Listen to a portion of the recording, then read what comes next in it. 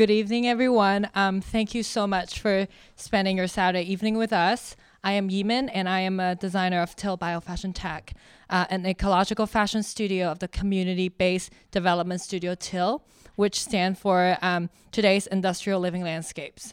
As the organizer of this event, we are so very excited to inaugurate the Union of Concerned Researchers in Fashion Connecticut chapter.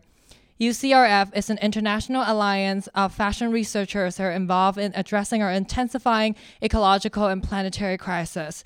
The artist-founder of Till bioFASHIONtech, Jane Philbrick, is a signatory of UCRF. I learned about UCRF through Dr. Timo Rissanen, who is the co-founder of the organization and a professor I extremely admire at my alma mater, Parsons School of Design. UCRF's mission to take a leadership role in fashion sustainability, to advocate for systematic change, to diversify the discourse of the field, to organize, and to formulate visions, converged with my path, a young designer researching, experimenting, and creating solutions. It also converges with the purpose of Till bioFASHIONtech, that is to build a new model that makes the old model obsolete, quoting Buckminster Fuller. It is truly exciting that we have a diverse panel here this evening to explore the opportunity of ecological fashion, not in the distant future, but right here, right now. We came to know these practitioners through community connections, through doing what we truly believe in and doing what must happen. There is so much beauty in being connected to these amazing people and realizing the support and companionship we have. And then I want to just take 1 minute, a quick second to say thank you to Priscilla Igram and the Studio Fairfield for providing us with the venue tonight. And once again, thank you so much for being here. The movement of ecological fashion and planetary ecology is a movement of imagination, not of outlandish thoughts, but of courageous action that we urgently need today. Enjoy. Thank you. All right. Thank you so much, Eamon, and thank you very much, Ab and Priscilla, for hosting us. There you are. Thank you very much. You're welcome. I'll sneak through. So the Union of Concerned Researchers in Fashion connects our small community globally and looks at the importance of engaging in the issues in a sustained and complex way. We know that fashion is one of the most polluting industries in the world, and there's a real market imperative to find a solution. But it's hard to have an output that can satisfy our crisis if the actual model itself is responsible. And so when Eamon says this is an imagination effort, we really are here to ask questions with our practitioners who come from fashion, from fiber, from farming, ranch, and from business enterprise. And it's, for us, a model of building a diverse partnership so that all of us can come together from our different expertise to create something we don't even know what it can be yet. And my name is Jane Philbrick, as Eamon introduced me, and I'm an artist. And I'm not a fashion designer, and I'm not a farmer, and I am an entrepreneur. Yes, absolutely. Yeah. So I can sit with you, Nancy. And there's for those of you who know art history, there is a terrific legacy of artists working at the system level for really wholesale reinvention. Commonly, it can be thought of as an artist as someone who paints or sculpts. And one of the things I think about and have been thinking about for a couple of decades now is how do we as artists invent and create without further drawing away from scarce and cherished natural resources that are under pressure, and then produce in such a way that we are not adding to more of the output that is a major issue in the industry we're dealing with now, a fashion of overproduction. And so to me, it is about bringing these people together, bringing all of us together, and thinking, how do we reinvent what we do, and do so together, and do so with terrific satisfaction and engagement. So Our panelists here, I'm going to start at the far end with William, who is our Chief Creative Officer at TIL-BFT, and sits here speaking from a fashion perspective. And then we have Jennifer Duff, who is with FiberShed. She's going to explain what that is, a national organization around building soil vitality to support biodiversity through plant-based fibers and animal systems. Yes? Connecticut FiberShed chapter of the national organization FiberShed. And then our really very special guest is Trent Luce, who is a sixth-generation central Nebraskan rancher and a radio host. And I had the great, terrific pleasure of being a guest on your radio show, Rural Root Radio. And welcome to the Northeast. Thanks for having us. Yeah, a pleasure. And then here we have Nancy. And Nancy is the executive director of the Southeastern Connecticut Enterprise Region, so speaking really from an economic development and entrepreneurship basis. I would like to begin with questions, okay? And I have questions for each of you, and then I think that will, so you know what the format is. And so we'll ask the questions, which will lead toward, I think, a bit of a shared discussion, and then very quickly, I hope that we are able to invite from all of you who've come. So I would begin with Jennifer. Yeah, I know, your favorite part, public speaking. Great. All right. And so Jennifer, I would really love for you to introduce FiberShed, which is how we met.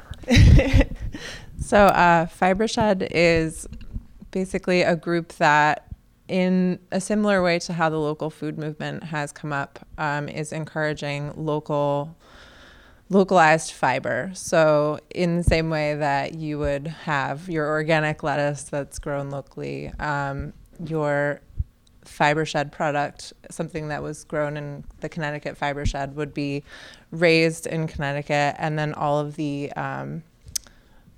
economic sort of inputs, the milling and the shearing and the hand knitting or weaving, would all also happen in Connecticut. So you're keeping that local economy really vibrant. And the national organization is also focusing a lot on teaching farmers regenerative grazing practices. We haven't branched into that too much yet in Connecticut, but it's on the horizon, I'm sure. But we're building our local economy, and we're promoting our local farmers and encouraging the use of local fibers. I think one of the things that's amazing about the organization, though, is it really is a national organization, and you have quite a close relationship with Southeastern New England FiberShed and New York FiberShed, and right, I mean, so it's really, while it's very local, it's also really a regional organization, and so which I think aligns very closely with the way ecologists, progressive ecologists, are looking at entire territories. And even urban planners aren't looking so much at this, as much as we talk about the actuality of the divide between urban and rural. We have to look forward, and it's to your mission of understanding that these are geographies that are connected and interdependent, and how do we see ourselves together? Well, and the FiberShed model is much more resilient. So with our sort of broken fiber supply chain currently in the U.S., we have very, very limited amount of milling and scouring, the various manufacturing for wool.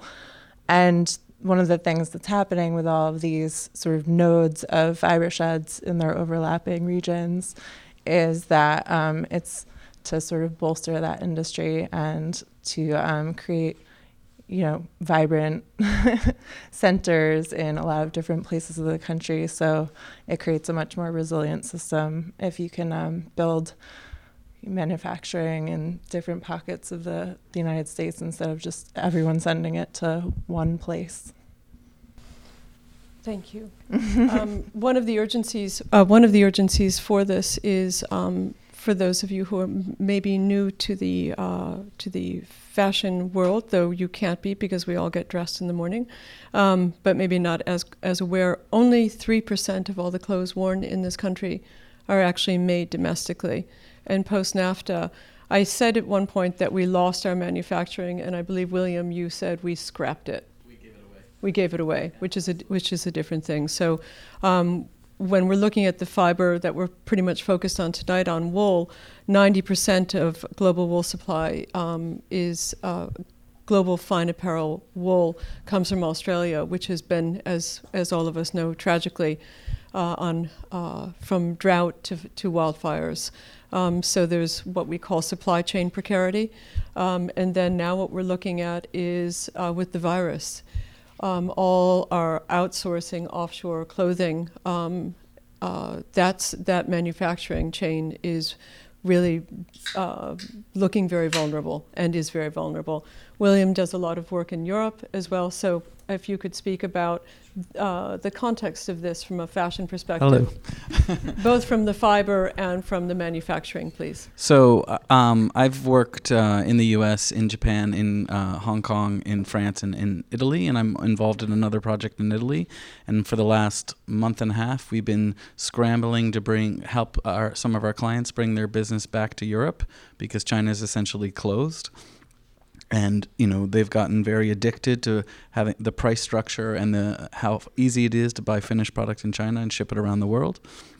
So all these famous brands are bringing their production back to Italy. And then now that Italy's shut, all those companies are shut. They sent everyone home. So, and we all think, it'll pass, but there are very strict seasons involved in fashion. So if that product isn't finished by May so that it can be on a boat from China June 1, so that it can be in stores or in warehouses July 1 and in stores July 15th, it won't happen. So I'm concerned for all of us that, our creature comforts will go to the store in July, August, September. There'll be nothing there. So none of us are really thinking about that. But so, and one of the strengths of Italy is that they have this deep knowledge of manufacturing. So when you walk in and say, I want to build this, they say, sure, no problem. They understand you. It's all through sign language, whether you speak the language or not. We had that here. We gave it all away. We wanted it cheaper. We wanted it easier. People just wanted to make the same thing over and over and over again. Oh, no, we don't make shirts. We make T-shirts. I can't, I can make a hoodie. I can make a T-shirt. That's it. I don't want to try anything else. That's how I'm profitable. And away it went. Now, the struggle will be to replace some of that know-how, but I think through technology, we can do that. And so the idea that we can, and the other interesting thing about fashion is it creates tribes. Like, are you Ralph Lauren? Are you Calvin Klein? Are you Prada? Are you Armani? But to create a tribe where people are not so much worried about fashion, but they're worried about where it came from and is it helping locally? That's quite interesting. That's sort of the new way forward, we believe. So, sorry. To that notion of the local, and Jennifer, as you said, because I know you're involved with the local food movement as well, that question of where did my food come from, we're now asking where does my fiber come from? And this is really a very gnarly issue. With Jennifer, the FiberShed founder is a woman named Rebecca Burgess, and Rebecca Burgess' book about FiberShed came out in November, and the first 2 chapters are pretty hard going because it's really looking at the chemical composition of our clothing. And we've all, we don't even think about this, but the membrane of our skin is very porous. And these textiles are rubbing against our skin. And as one of the things we're looking at is a growing movement of buying vintage, buying used clothing. And with some of these new synthetics, when they volatilize, when they break down, we're not quite sure what's happening over there. And so, William, I wanted to ask you very specifically speaking, so William's background, he did his undergraduate degree at Philadelphia University, as it was then known, Jefferson now, right. Which is the country's oldest textile school. Right. Went off and did your master's work in Florence. Right. Then worked in Paris for legendary studios of Balmain and Balenciaga, came back to New York, Perry Ellis, J. Mendel, Dan von Furstenberg. And so from that position of being a real in a real fashion industry, what do you think of the sustainability movement within the actual world of fashion? We know that the UN Charter came out, And in November, Condé Nast signed it, which requires, as an article of a signatory, that you have to use your platform to speak to the consumer about climate impacts and environmental impacts. Yeah, I think if, especially in today's world, if you want disruption, you want change, or if you want change, it must be disruptive. So, Ford has been making electric cars for years. They went nowhere. Tesla came along. They've changed the world. Like or not like Elon Musk, he's changed the world. And I think the same thing needs to happen in fashion, because all of these big brands that are deeply seated with deep and long production tunnels are going to say, oh, now this is green. And what they really mean is this product has 10% organic something stuck inside of it. They don't mean it's sustainable. They're going to tell you that, and you're going to look at the promotion and go, okay, this is better. Just like when they changed baked beans and they said new and improved, all they did was change the label. It's the same system. So I think as far as local economies and as far as sustainable fashion, the only way to change that system is to upend it, to disrupt it. And that's, I think that's our goal. Yeah, welcome to I the believe. revolution. Thank you. Trent. Jane, I can be a disruptor. That's why you're at the table. And we have a sign language in rural America too, but I'm not sure we want to go into that. Yeah. So my question to you, and you were just in the UK and meeting with the farmers in the UK, and I know that you are a rancher and we have farmers here. We're small scale. My question to you is really about when we're looking at the importance of the wool economy in making good ecological choices. A very important part of that economy is meat and the animal protein. And one of the conversations that you'll have from people is like, oh, well, don't eat meat, and livestock is methane and bad for the environment, all of that. And I thought that the farmer you interviewed on in the UK spoke to this really well. And I know that my colleagues who care about the wool economy are really actively looking to say, how do we support the meat part of this sheep economy? And I'm wondering if you could speak to that for us. I would love to speak to that. I was in the UK for 5 days this week. I got on 9 farms, excuse me, and then I met with the ambassador for the U.S. to the UK, and it was a tremendous event. And there are many thoughts that have run through my mind as we're talking about this and leading up to it. And first I'll talk about greenhouse gases, because obviously it is the top of mind for so many people today. And the lead researcher on this in the world, in fact, when I'm in the UK this week, they're quoting Dr. Frank Mitlerner from the University of California, Davis. And he's been working on this in terms of greenhouse gases from all sources.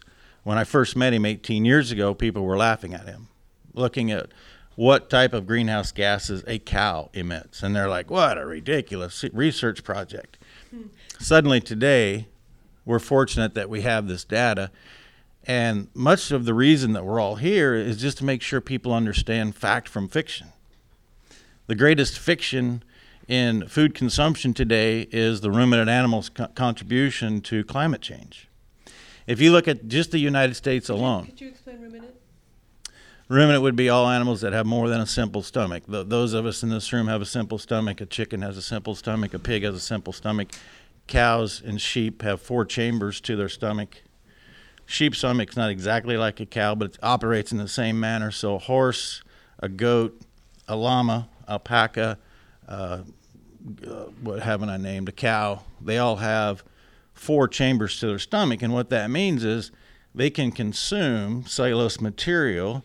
They have a fermentation vat in there where they extract the nutrients from it, and then they re-fertilize the soil, and that's really what the soil health is about. You cannot have proper soil health without the ruminant animal. Right.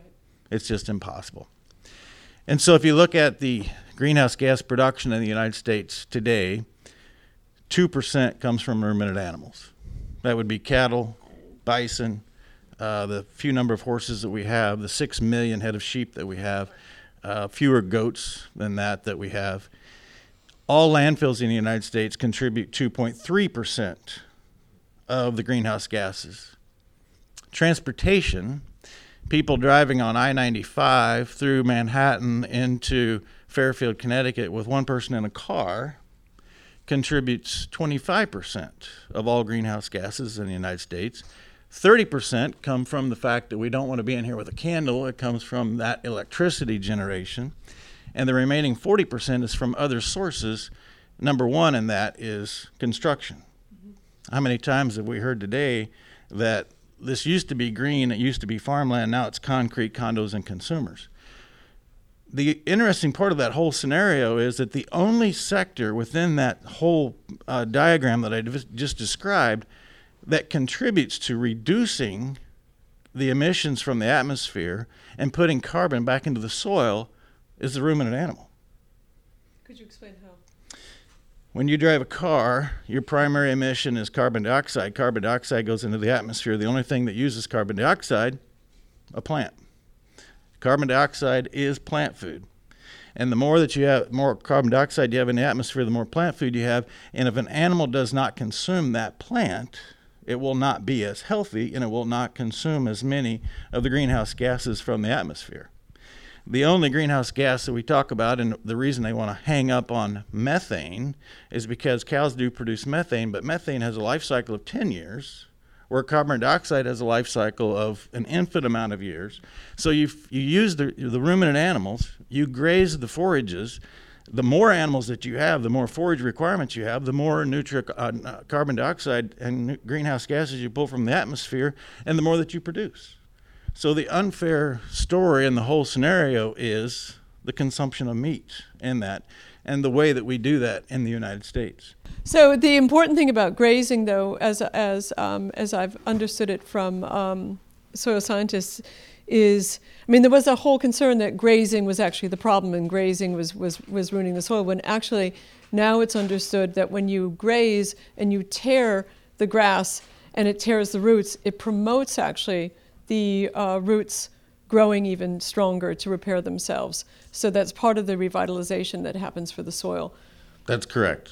And it's about proper grazing. Proper grazing. And that's our one thing that gets me excited about wool, and I'm a cattleman. I absolutely love my cattle.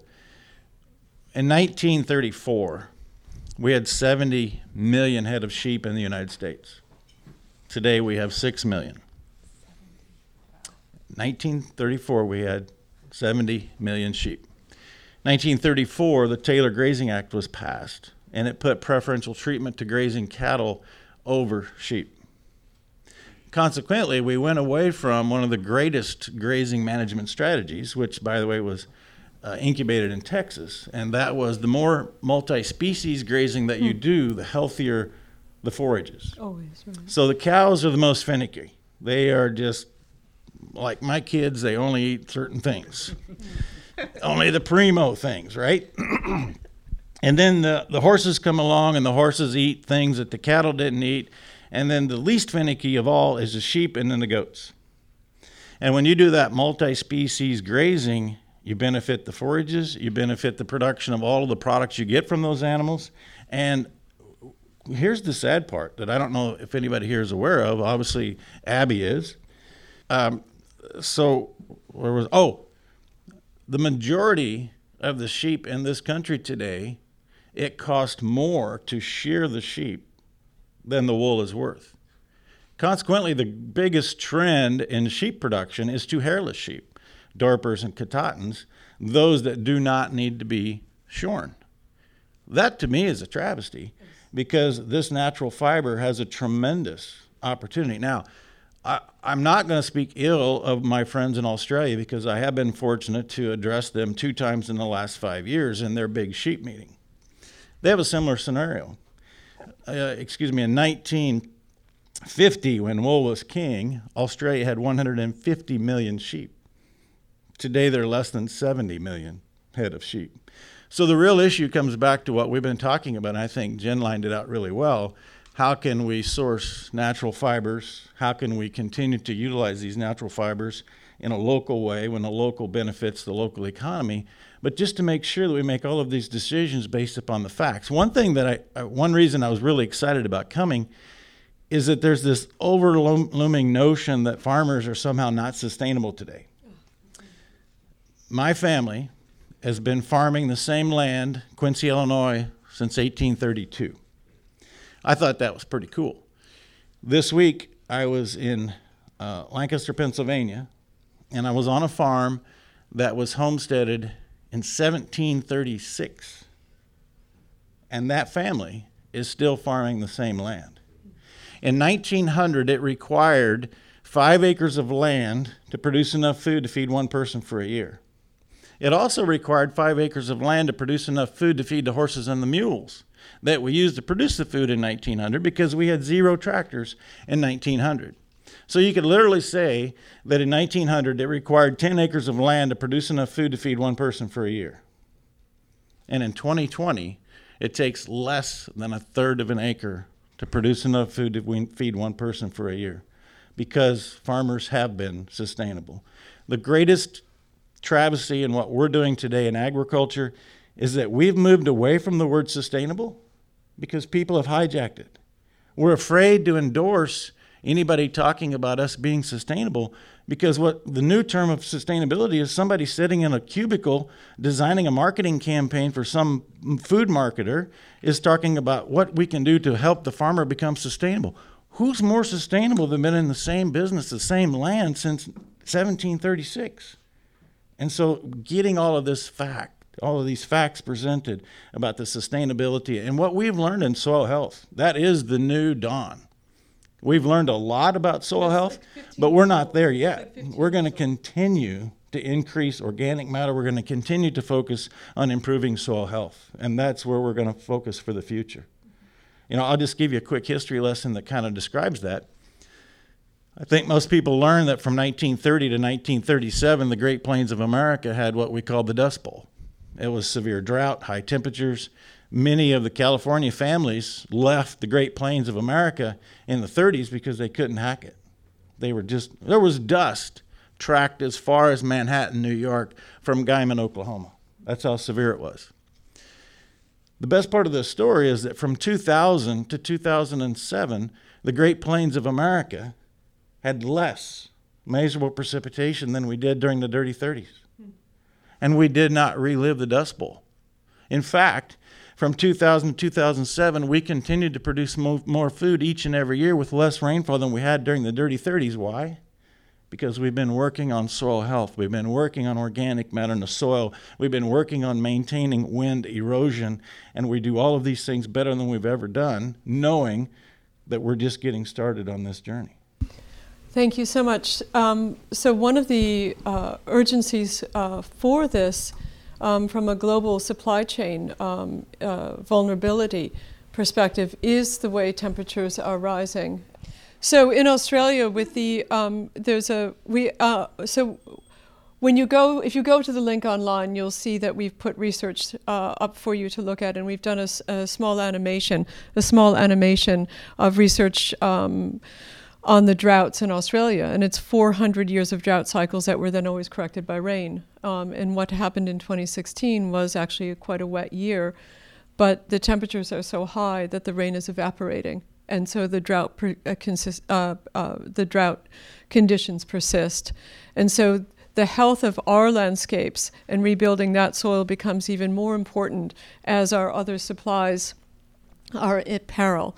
And one of the things that I think is our opportunity, and Nancy, where we're meeting, is both the combination of supply and manufacturing. So to your statistics about how much cattle we've lost in these years, there's a book that came out, Vanishing Fleece, Clara Parks, last year. It's been very new. I mean, there's been some really good work on wool recently. And she cites this statistic, which is between 2000 and 2011, 17 U.S. manufacturers closed every day. That is an amazing statistic, okay? So when we're looking at these supply chain precarities, the difficulty of the quarantine in Asia, the wool supply at risk in Australia, Nancy, I would say, as an economic development head and looking for to build opportunity, this is kind of a fantastic time for us to be working like this. But I really have to complicate that by saying one of the issues we deal with in the fashion world is a business model that relies on toxic overproduction. Okay?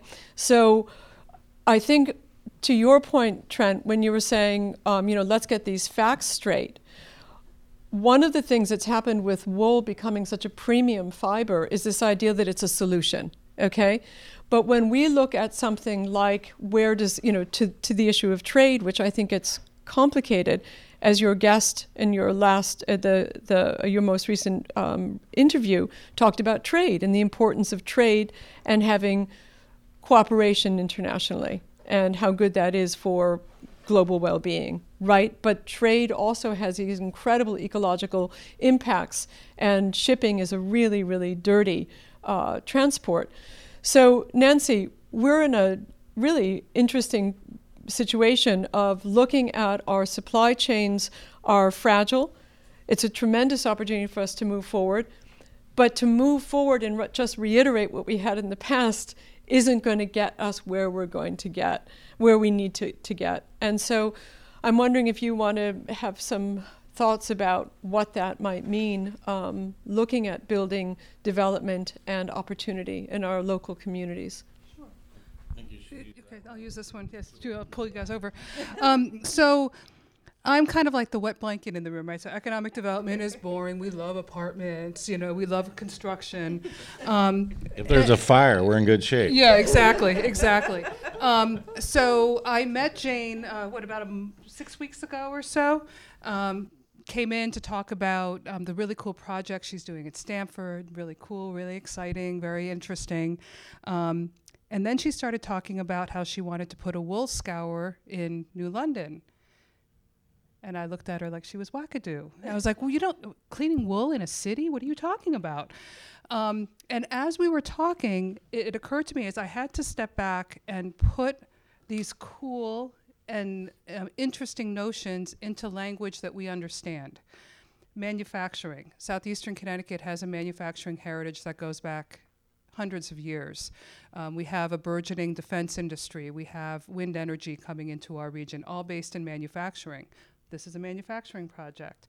We happen to have an empty building in New London that used to be a newspaper building that used water. Perfect. Hallelujah. And we have a very cool arts culture in New London. We have as wonderful colleges and world-class theater and museums and young people that are doing all sorts of cool making in our maker spaces. Great immigration heritage in our region, primarily due to our two Native American casinos that brought in a lot of immigrants. We have great food and great diversity. And this fits, right? This fits into that ecosystem. So for me, plus we have a sister project in Stanford, and wouldn't it be cool to link projects across the state? So to me, yes, it makes sense. And part of the challenge is to put it into the language that people like me, that perhaps have some control over assets or whatever it may be, understand how this fits into the whole ecosystem.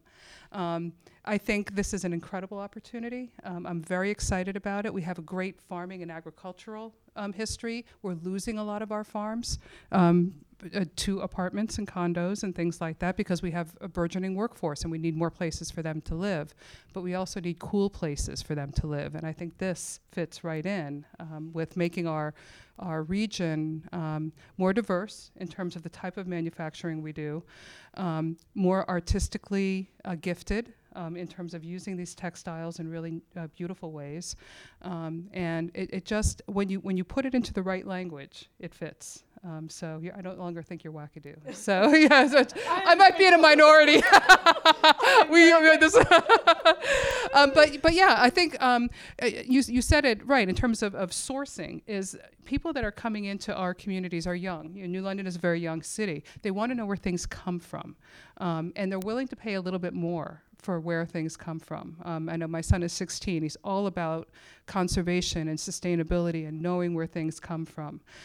He's on a tear right now to ban commercial fishing, so, it's exactly. Well, he'd love to. But it is, and it doesn't have to be something that's out there. I think we just need to bring it into a language that people understand, that it fits and it makes sense, and it makes sense now, so we don't lose this opportunity. Yeah. So what I think is I think your statement that it has to be in language that you can understand, and what we have to recover is this idea we focus on a fiber, or we focus on a thing, and we have to understand that it's part of a system, and how do we participate in this system, and when we're looking at the system, then one of our challenges is going to be a business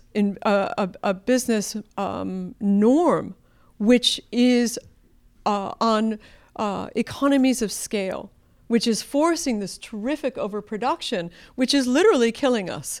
Okay, and so one of the things that we are looking at in terms of putting vital manufacturing infrastructure back into our community so that we have the capacity to make. One of the things I think about is that this is really a new world, okay? This is, I mean, it's a return, okay? It's a recovery of a kind of culture and an economy and a way of being. But when I look at the last big, kind of like the way our world changed, and I look at the emergence of e-commerce, okay? And you look at Jeff Bezos and Amazon, and all those years when everyone was snickering, saying, oh, he's losing all that money on books. I mean, they must be wackadoo, right? They're totally wackadoo. And what you realize was going on, actually, is that they were building the infrastructure for e-commerce, okay? And now it's like extraordinarily profitable and valuable. I look at where we are, and we have to build the infrastructure to decarbonize the economy. And that's going to take levels of investment. And so you're going to need the same kind of future, forward-looking investors and perhaps venture capitalists, perhaps. But I also look at the initiatives that are already being made in terms of our petroleum industries, big oil, that is spending X amount of money on decarbonization technologies. And then the Department of Energy is spending $100 million on decarbonization technology. And yet I hear that farmers and ranchers and taking care of the earth is actually keeping carbon in balance. So when we're looking at building these new economies, I wonder, how do we best invite these traditional investments that are going to I think it's quite dubious, these decarbonization technologies, which have huge carbon footprints to build, huge carbon footprints to run, and then they're sucking the carbon out of the air. I mean, it's just that they just put in there, okay? And so, I mean, talk about a methane balance, right? So when I'm thinking about what we need to really accomplish what we're doing, we need investment in farmers and ranchers. I know that's a Northeast term to say farmer. And I think this conversation isn't vivid enough about how our farms produce the fibers, produce the fibers that are so much more ecological. Okay, when you have wool, you wash it less. So much of what happens with fashion's impact is post-purchase. How many times do you wash it?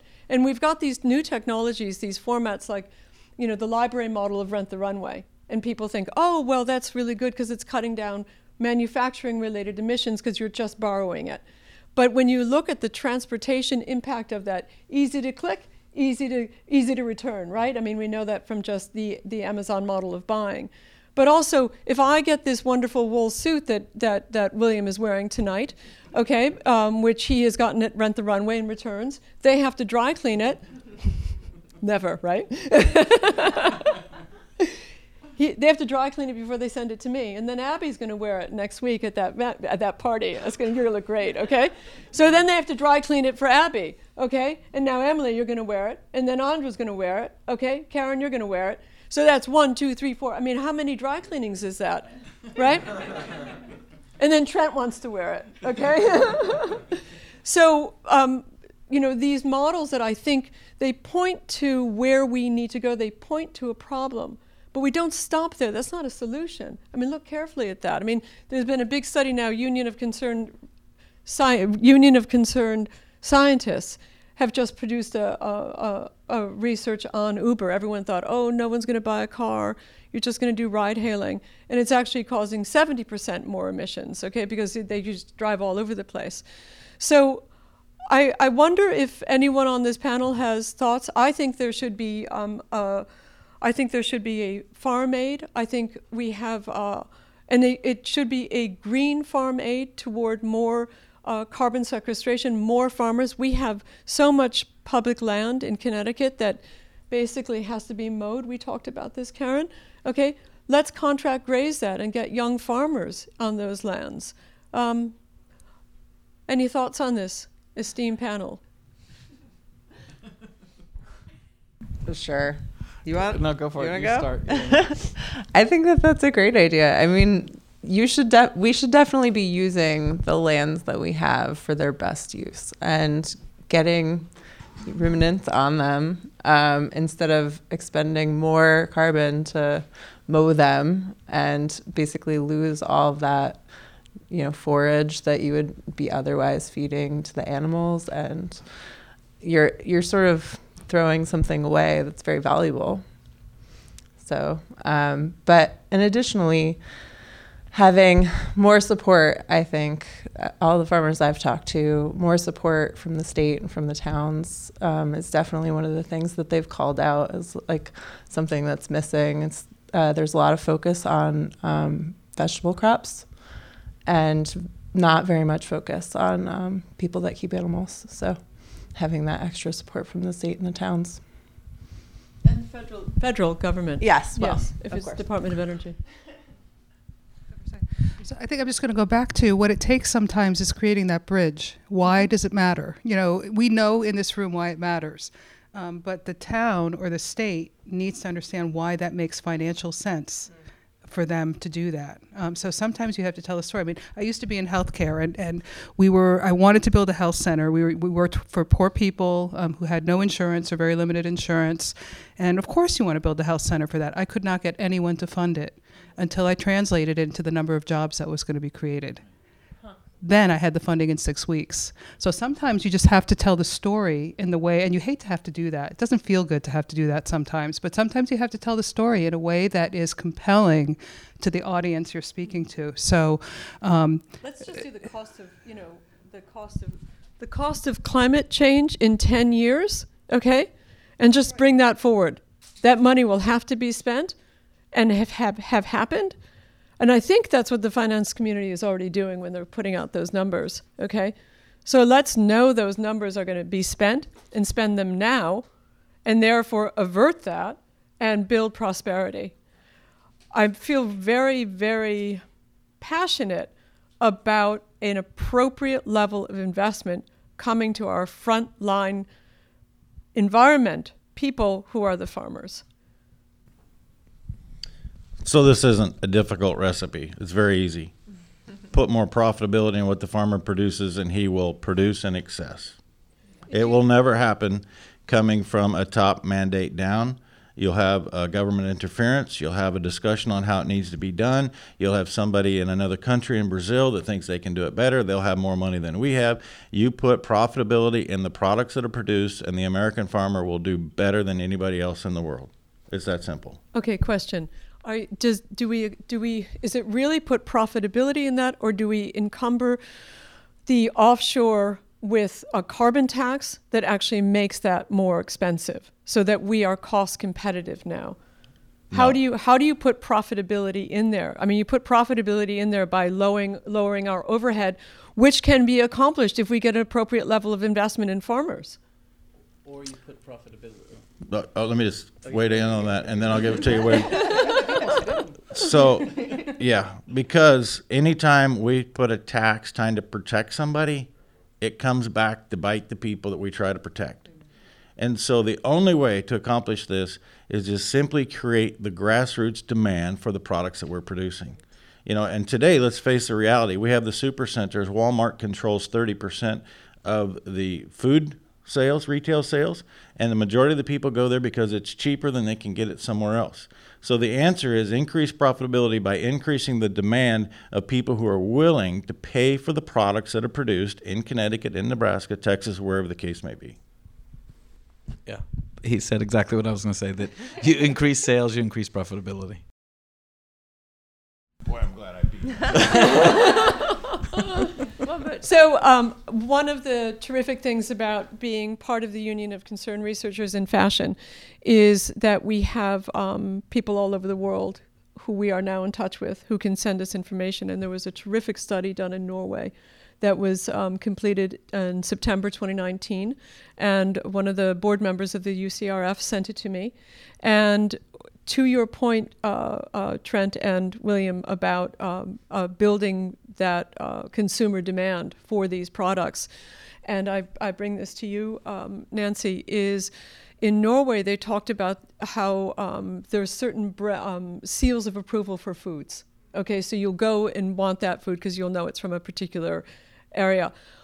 Can we, what would you think about building a label, okay, around very local wools, so that there is an understanding of that value, and wools and meats. Okay, this is an important double income we have to have. I think that's a great idea. I mean, we're all about labels, right? We love to know. Yeah. We love to wear labels and show labels. I think that's a great idea, and I think showing then, going back to the value proposition, is showing that by virtue of buying these things locally, supporting the locally, this is unfortunately the bad word, the tax revenue that increases, and this is why it makes sense. This is why it makes sense. But I think, like we do with the farm to table restaurants or whatever it may be, we have the farm to scour to studio textiles, and made in New London or made in Connecticut or made, whatever it may be, and we can trace that from start to finish. I think that's a great idea. I just wonder if it's going to be big enough to impact the change that you want to make.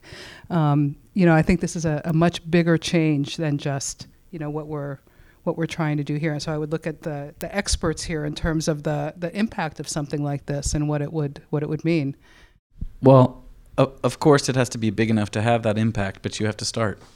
And when you build any sort of business that's selling consumer products that have come from farm-raised products, the first season you're not profitable. The second or third or fourth, maybe not.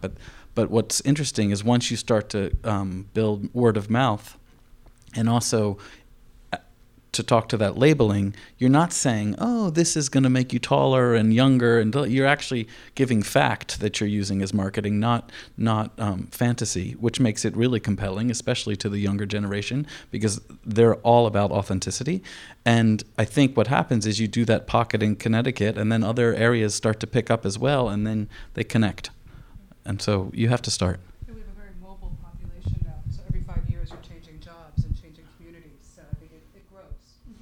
Well, I think that's one of the things that the Connecticut Fiber Shed chapter is starting to do with some of our farmers, is they're starting to label their finished products, their yarns and scarves and various things as Connecticut Fiber Shed. And so that's one of the Connecticut Blanket Project. And then, we have that amazing Connecticut Blanket Project. That's not part of our group, but the Connecticut Sheep Breeders Association does a really good job with that. They, I think it's almost all New England. I think one of the processes has to go, I believe it's the scouring, has to go out of state, or out of the region of the Northeast.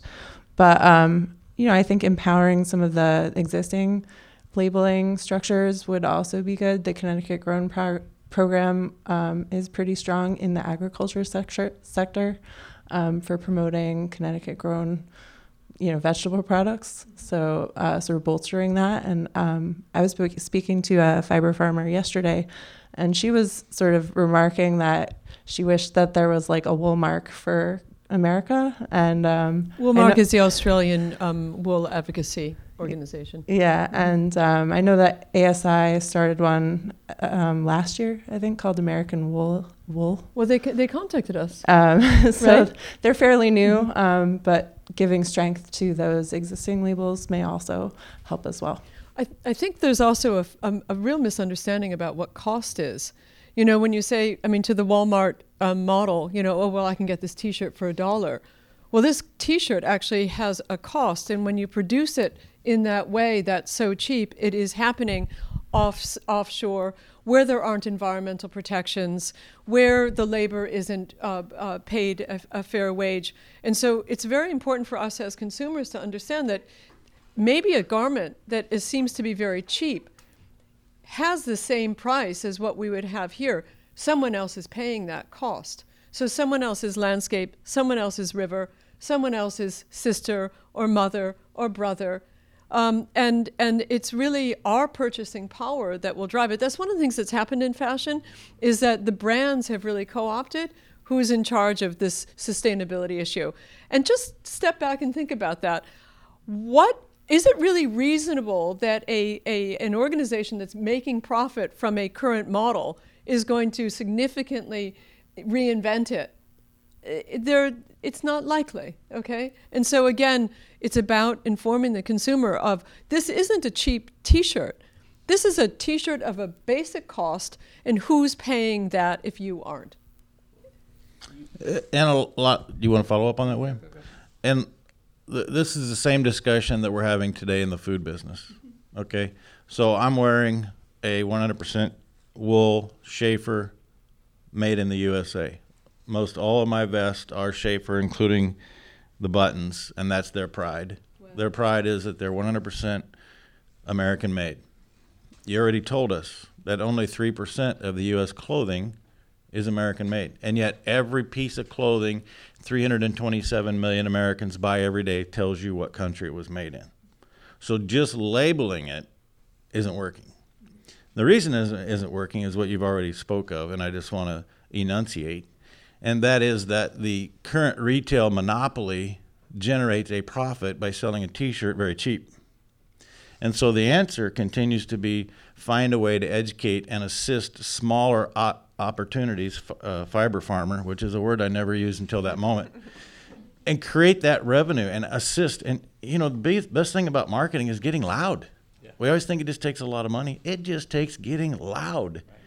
The minorities always win, whether it's in Congress or at the marketplace, because they're the loudest. So if this is something that we believe in, we just really champion that farmer and talk about the whole system. And what I want to really enunciate is what you mentioned earlier, Jane, is that the farmer is part of the system. Everything that we do is a continual cycle. And if we don't have the right soil health, we pay the price. It's not Mother Earth, it's we pay the price. Yeah, I was going to talk about the fact that it is amazing to me where someone will go into a store and say, "Oh, no, I will not buy from child labor or dirty labor or any of that list, but I want my leggings to cost $5." They don't cost $5. They don't cost $5, right? You know, unless you've cheated somewhere else. There's no such thing. So, some of our work will be upending that methodology or that belief system. It's really, I mean, again, to go back to the farmer is not saying, I'm going to get this sheep. The farmer is saying, what are the weather conditions? What is the food that's needed? Where does the grazing happen? The farmer, it's not a thing. It's part of a living system. And somehow as consumers, we've been co-opted into thinking that not participating in living systems is somehow joyful. And to your point about, or Nancy, I think it was about place, and I'm Gucci, I'm Dior, I'm these names. Jennifer had made me a sample of all the different diverse breeds we have in Connecticut, and we took it to a young designer who we're very interested in, who works with wool and knitting, and he picked up these fibers that you had made for us, and he said, each one of these is a place. And I thought that was such a profound understanding that, I mean, to the point, it's not just made in America, It's made by people in dialogue with the land that sustains us. And how we need to reconnect that. Just to be clear, William, that farmers use child labor too. One of my 3 is sitting right there, which is why she lives in Maryland. Hard to get off the farm. I think part of, unfortunately, part of the way we do that, though, is through shame, right? So everyone's ashamed to use water bottles, single-use water bottles now because that's horrible for the environment. For a time it was Hershey's. Don't eat Hershey's because it's child labor. So sometimes, unfortunately, you have to use that avenue. It's not enough sometimes to say, this piece costs more because it was made by adults in America versus child labor somewhere else. The fact is, it's 1/10 of the price, so that's what I'm going to pay. So you've got to create more of a reason not to be seen in that cheap T-shirt, unfortunately. Yeah, I also think that one of the things that is challenging for us as a community is the fast fashion corporate entities who say, okay, our mature markets aren't going to participate in this anymore, so we're going to go to the developing countries, okay? It's like, it is a world ecology. It is a world ecology in that, there have been NASA photos recently about the air quality over China, if you've seen it, like what the air quality looked like in November, and now with the manufacturing shutdown. And it's like, oh, well, look at this. And there's an economic historian I admire very much. He's at Columbia, and he was saying, well, basically, China now has emissions that are greater than the U.S. and Europe combined. Okay, so to some extent, we are now bystanders on this. What's going to happen? The players are going to be India and China. And I sent him an email with a question, which he hasn't responded to. You can answer now. And I said, but how can we be bystanders in this if the emissions are driven by manufacturing that comes from our demand? Right? Okay. And again, I think, they talk about the slow food movement and the slow clothing movement, and I don't like anything very slow, so I don't necessarily like that. But I like the idea of it, have a full thought. Have a full thought. If it's so cheap, why is it so cheap? For instance, we hear a lot about Caring Group and about the environmental P&Ls, profit and losses going on, and they're saying, well, our extended supply chains are really, really difficult to track, and so it's hard for us to measure. I was like, wow, yeah, that's going to be really challenging. And then I'm like, anonymity in the 21st century is really expensive. Right? If you don't know what's happening at the end of those supply chains, baby, you are not asking. Okay?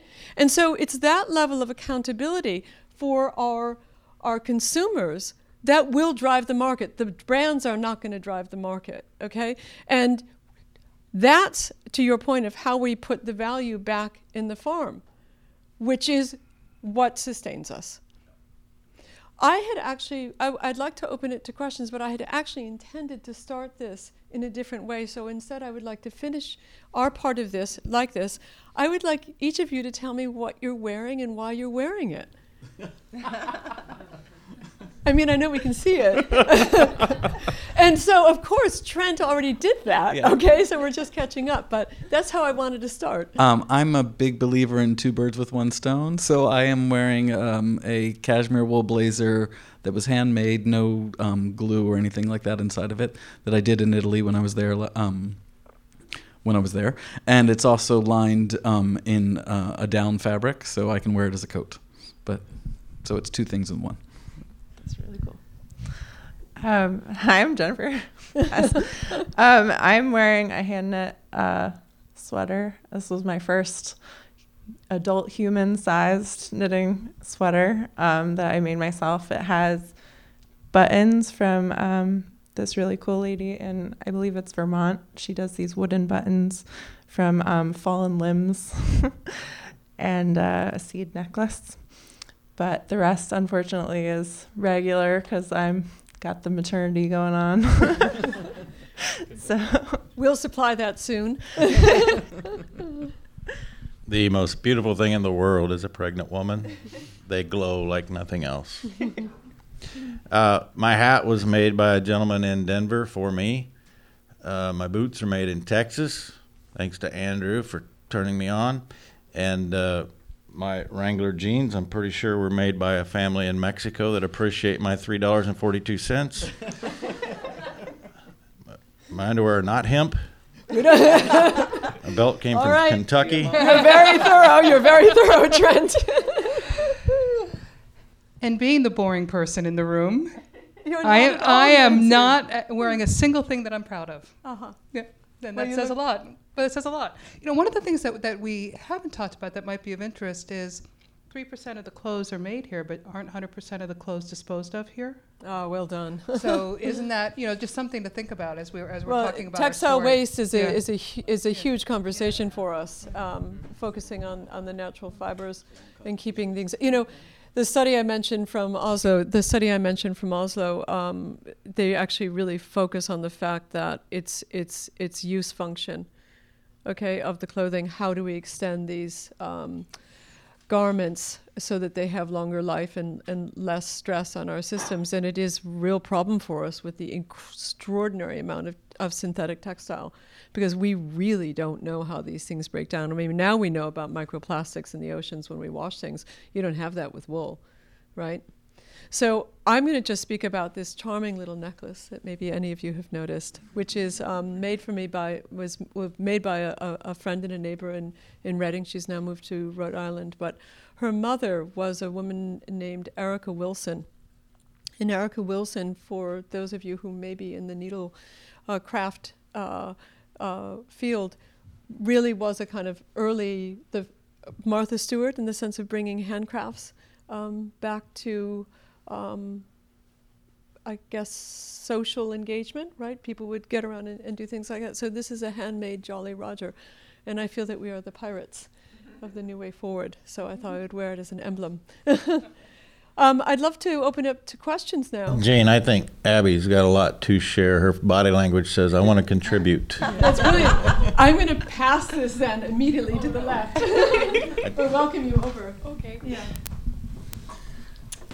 Hi, I'm Abby. I'm a local farmer out in Basra, Connecticut, which is about an hour the other direction. I raise sheep and alpacas, and I work on an alpaca farm that has its own fiber mill where we process people's fleeces as well as our own. So we're turning raw fleece into a finished product, which would be yarn. So then a producer is able to sell it to the consumer to either knit or crochet, weave, whatever they will with it. So that's kind of what I do. I don't know what I'm supposed to contribute here. Trying to have any questions? So I would just like to say that Abby is really important for us, because you must be all of 23 or 24? 21. Okay, she's 21. And the average age of farmers in Connecticut is like 54. 54, 56, right? The average age of the United States farmer is 3 years older than the average person in St. Petersburg retirement community. Wow. True story. Wow. So the next generation of farmers, it's just terrifically important to us. Karen, who is also Connecticut farmer, and we had an amazing conversation where I learned about Connecticut's 20 vocational agriculture schools, where you can opt out as a middle school student, go to a special high school. You can either train to be a vet or train to be working, actually running the farm or on the farm, the full spectrum, right, from science to practice, which is, I think, a tremendous initiative from our state to building young generation. I'm an artist. I teach at Parsons. I teach young artists. And so many young people want to be working on the land. And how do we help that happen is important for us to think about, and not just think about, to do. Questions from anyone? Please, Connor. Hi, my name's Connor. I'm just wondering if you all have any ideas on how we can support entrepreneurs in the farming and textile industries, just at the very early stages, potentially. Well, I'm just going to repeat, Connor, what I said earlier. We have to get loud. So many times we hear about a good idea, and we'll sit in this meeting room and I'll just issue the challenge, because we're talking about a lot of cool things, all the way from Manhattan to the most rural county in the nation. And we have these ideas floating about. And what are each one of us going to do different tomorrow or in April or May that we did yesterday? Because if we all just sit around here and talk about these things and then go about in our routine and doing the same thing in the future, what did we accomplish? So my answer to you seems to be somewhat like throwing it off, but it is, what are you going to do different tomorrow? If this is what you believe in, what are each one of us going to do different tomorrow to accomplish that, Abby? So something to maybe answer or provide, something to maybe provide a little bit of light to your question was, I know I had asked those questions because starting my own farm, I was like, all right, I'm still a college student trying to work part-time to support my start of a farm. Is there any way I can get grants or any type of aid? The answer that I got was I need to provide 3 years worth of tax information before I'm eligible to qualify for these grants. So I need to stay in business 3 years before I'm able to get any aid. So that's what I found, that unfortunately. I'd like to speak to that. Sure. So I think your position, though, is from the private sector, and the money you were applying for was public sector money, right? It was small business grant, or right? Yes.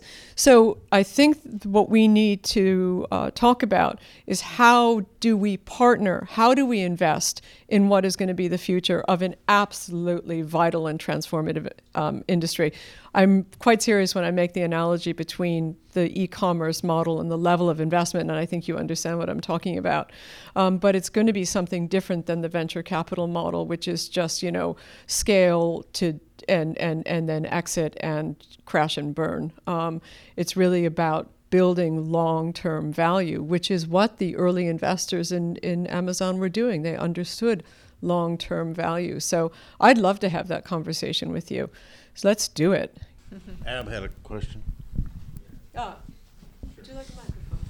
And he's a lender, so I think he's going to give all the answers right here. Well, it's over. We're done. The solution. No, I would just say, tell us about your venture. Are you seeking capital right now? I'm not really seeking capital. I've got this organization called Social Sector Network, and we support early stage social entrepreneurs working towards the UN 17 Sustainable Development Goals. If he doesn't speak into a microphone, the people watching are not going to be happy. Sorry, Jane. Yeah, so I run an organization called Social Sector Network, LLC, and it's focused on supporting early stage social enterprises working towards the UN 17 Sustainable Development Goals. And so I'd prefer to get funding for our partner organizations before my organization. And also speaking to your issue a little bit, I've got like an ebook with all these strategies on different funding mechanisms you can access if you want to check that out. So, yeah. Great. First of all, thank you all for being here. It's been really informative. Two things. One, William, you've been on the big brand side, fashion house side. Why now? And how do you force change by them, the brands, to follow, or will they? Because my sense is, from hearing this and observation, is the capital's not going to flow to change, to your point, a profit-making enterprise and system. So why now is there momentum, and how do you take it from the large brand to what you're doing now? Well, what I've been working on for the last 5 years is, in addition to designing, but I've been involved in an industrial project where we took a natural fiber down and converted it into a fabric in a clean, technologically advanced way. First ever, and it's quite disruptive, and it's won quite a few awards because of how disruptive it is and how it changes. And so part of it is to take that experience to New London, to the Scourer, and I'll circle back to that. But more importantly, the world has changed. It's not, oh, let me dress exactly the way Gucci tells me to dress anymore. And I think that it has also changed from where these brands, as I said, the brands are dictating. No, now it's peer-to-peer. It's Instagram. It's social. Everyone's learning from each other. And there's this collective consciousness of, no, I want authentic. I want better. I want sustainable. I want proper. I want to have a world to have kids in. And so that's sort of the macro, and the micro is I met Jane. Yeah. One follow-up is, let's take the Walmart example. I mean, it still needs to be it needs to be available that the average person we can feel that way. So I guess, Trent, how do you make it profitable for the farmers, and how do you increase the number of how do you reverse, the trend from 1930 to now for just more people to raise the sheep? So the easy answer to that, Ab, is not the real answer. The easy answer is that you become part of a niche, and then the niche adds more value, and you're part of a system that captures that value. For example, there's a butcher shop in this town that we went in this morning where milk is $8 a gallon, $16 a gallon, $8 for a half a gallon. Eggs are $6.50 a dozen. Dry-aged T-bones are $28.50 a pound. And all of that is, as a farmer, you're looking at like, this is what we got to raise. The sheer reality is that roughly 4% of the United States population will pay those prices. So we have to be a part of a system that adds value, but then also be closer to that end user so that we capture more. So in 1950, the farmer's share of the consumer's food dollar spent was roughly 60%. In 2019, it was 14%. And I would bet the parallels are exactly with fiber. So the answer to me long-term is, how do we get closer to that consumer's dollar? I don't believe long-term there's going to be a significant number of people willing to pay more for those products. Is how do we, as the farmer, get more of what the consumer's spending? That's pretty easy. So, that's an easy solution, but how do you do that? And it comes back to kind of the overall theme here, which is who's controlling at the retail level, and who are we going to cut out? So I'd like to speak to that, because the change is already happening, and it is happening fast, and it's this generation here that is driving the change. And we know that 40% of consumers now are Gen Z. Gen Z are very concerned about ethical manufacturing, very concerned about ecological. I think Trent is spot on. We talk about this in our work about how did we meet? We did a label with you. Why did we do that? To connect with the community and raise visibility. Get loud, engage people. And this is what I think is the real strength of the UN Charter, which says, it's not saying if you're a signatory on this, go and talk to the brands. It's saying you must use your platform to speak to the consumer. Because at the end of the day, the brands want us to know, we've got the capital and we're doing this. But baby, if there's no market for it, okay, horse and buggy model, right? I think that change is happening really fast. And in retail itself, we know that 10 out of the 16 major bankruptcies of 2019 were in retail, were apparel. Okay, people don't want it. Okay, they don't want this stuff. Hence, H&M's $4 billion backlog of unsold inventory, right? And so I think where we are is people need the actual better options.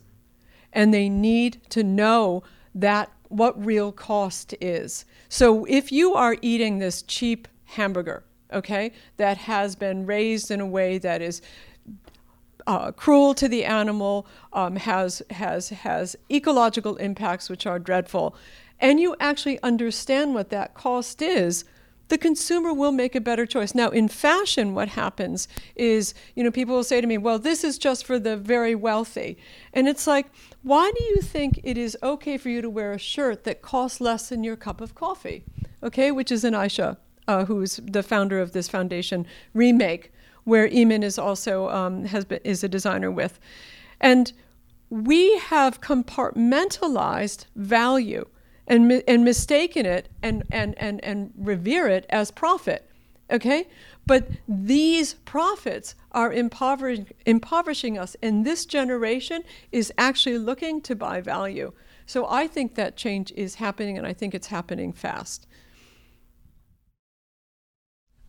Jane, so don't you think also that some of that value comes from the story and the connection? Oh, totally. Because I feel that the connection with the farmers and the connection with these people that you're then interacting with long term, I think adds a lot to the final garment. I mean, like if you are buying from the same farm, you know, the $5 or however much milk, like I go to the same farm every week and buy $5 milk in glass bottles like they used to get for my son. And we have a really great relationship with that farmer now. And we see him multiple times a week. And I think that, you know, we're sort of reaching like the stuff capacity. Like people are scaling back and people want sort of meaningful things to do with their money. And I think that this is definitely one of those avenues. I think that that's what, you know, someone said to me, you know, well, I don't see it, Jane. And I said, well, it's an opportunity. And if everyone saw it, it wouldn't be an opportunity. And as far as regular consumer, when someone's spending, you know, oh, I'm only buying this shirt because it's, you know, $18 at H&M, but you're buying one every week, right. It's the same amount of money. It's just amortized differently. I want to speak to two things. Number one, that hamburger doesn't exist in the United States where people are cruel to the animal. That's a true story, and I'd be glad to document that anywhere. I'm sorry. You mentioned that you don't want to buy a hamburger if the people have been cruel to the animal and it's maybe not fit to eat. That doesn't happen in the United States. We have the best system in the world. People take care of their critters, despite what you read on the internet. But I want to just expand upon my point of being loud, and you might think it's not related to you in any way, shape, or form, but Connecticut does have a raw milk law.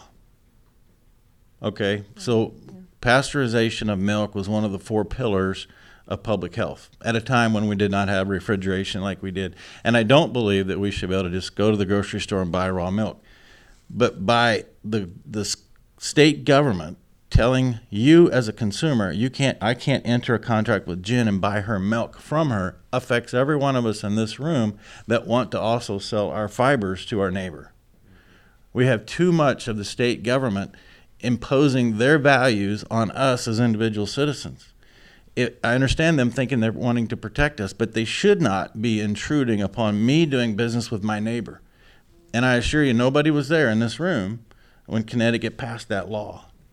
But my point is that it's all incrementalism. Yes. And every law that's passed, it makes it tougher for somebody to do business on their own property with somebody else who wants to do business on their property. It affects all of us. And it's not only that it affects, it's also laggard. Okay, so the science, I mean, we're talking about soil science now.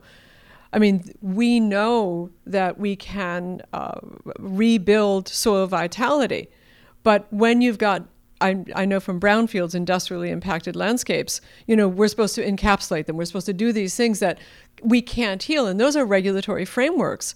And that, you know, you are literally having to participate in systems that you know are doing harm. And we know them because of current science, and the regulatory frameworks are entrenched, they're incumbent, and they are hard to move.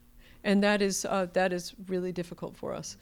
And a lot of them are unknown until you're dealing with them. We had a client, a cheesemaker, and he cannot buy a partial truck of milk in Connecticut. You have to buy the whole. Yeah. So he's got to buy it out of state. So it's just silly stuff like that I think, because the laws were made so long ago, that people just aren't aware of. And I think sometimes you just have to do a reality, you know, be loud. This is the nonsense that we spend money regulating instead of giving it to farmers or doing whatever it may be. Questions? I heard today, I didn't verify this, but I heard today that it's illegal for a farmer to, what was the number of sheep? To own a number, I'm not looking at you, Abby. It was a single farmer, a single man, legally cannot own sheep in the state of Connecticut. What? I think it I think you'd be depends on the shocked at the town. old laws that still reside on the books. I'm sharing something that I wouldn't share in public till I look it up. But there are old laws like that that are completely irrelevant. Check Yeah. it out, please. Let's look that one up. But to the point, they're created to benefit those that are the bigger companies. The purpose of a regulation should not be to limit business. It is to keep business regular. And what's happening is it creates barriers that small entities cannot compete with. Look at people Googling.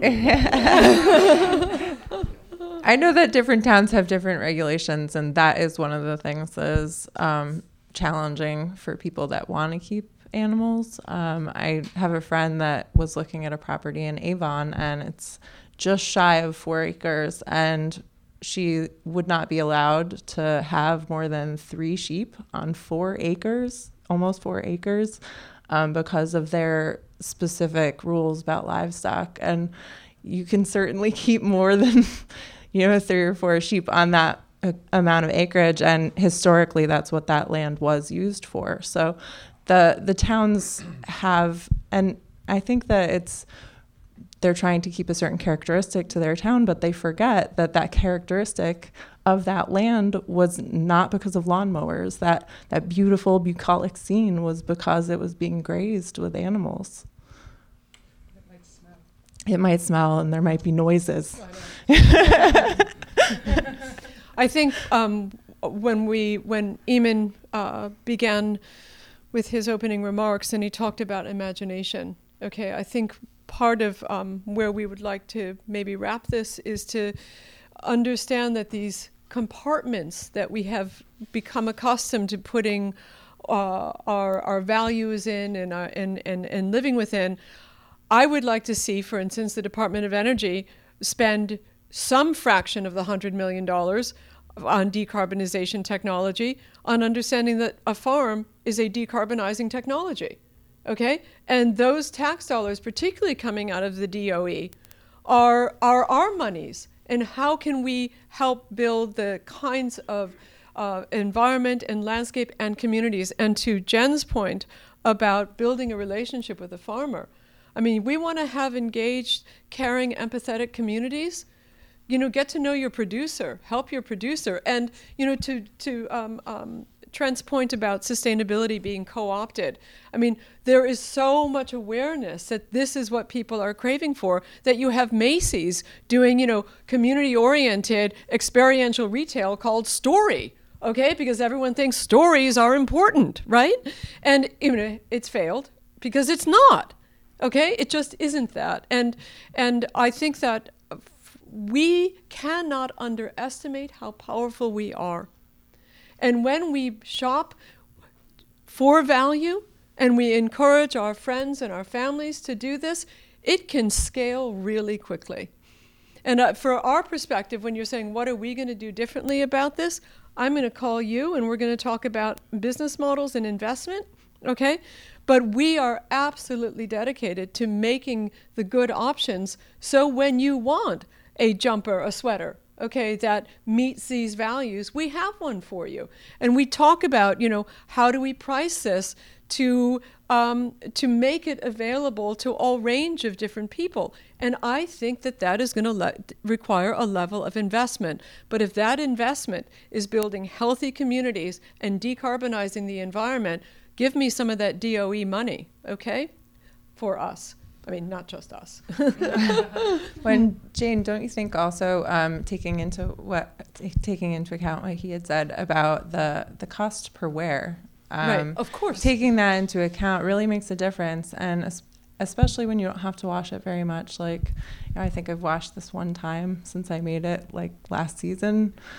Wool is you just don't antimicrobial. have to wash it very much. It takes very little soap. It doesn't take much water. You don't have to throw it in the wash every time you wear it. And, also the difference you could make to a small farmer by buying a sweater's amount of wool is huge for them. So, you could really lift a lot of farmers up very quickly.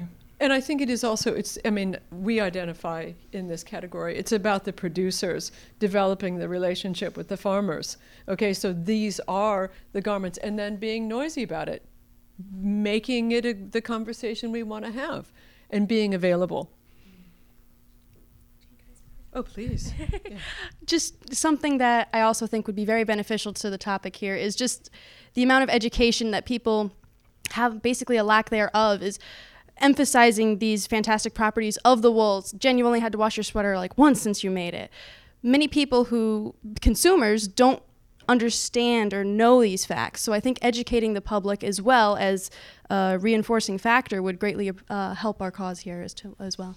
Yeah, and so one of the labels we've done, and which is how we met Ab, is called Climate Couture, and it's co-production. And so we have 3 different price points in this co-production. But a colleague of ours is the president of the Norwalk River Watershed Association, and she's been a leading player in the pollinator path to help support the bees. And she said to me, I have spoken to communities from Yonkers up to Newburgh, okay? And she said, what I really understand is that Americans don't want to be taught. People don't want to be taught, okay? But they do want to know what to do. And she said, here's the stuff and go do it. Okay, it is really about creating, I think, the social context. And one of the reasons we're so excited about New London and our experience in Stamford is that when you're doing this in the community, it becomes a social engagement. And so I think, Trent, I know you've been doing your radio show for 17 years. It's about bridging the rural and urban divide. And this is really about building our communities, connecting with our producers, so the consumer is part of the process. And it's the process that we have to be supporting. It's not any one given output. Working away from siloed systems to a because ecosystem. They aren't. It's an illusion that they are, okay? I mean, your cheap sweater is destroying that river in Thailand. It's a cost. You're just not allowed to know it. But when you know it, you don't want it. I heard you think about how we'd make our individual wrap up. First of all, Jen, if dudes doing laundry knew they could only wash their sweater once a year, you sold half of them already. It'll be the one-wash sweater dude.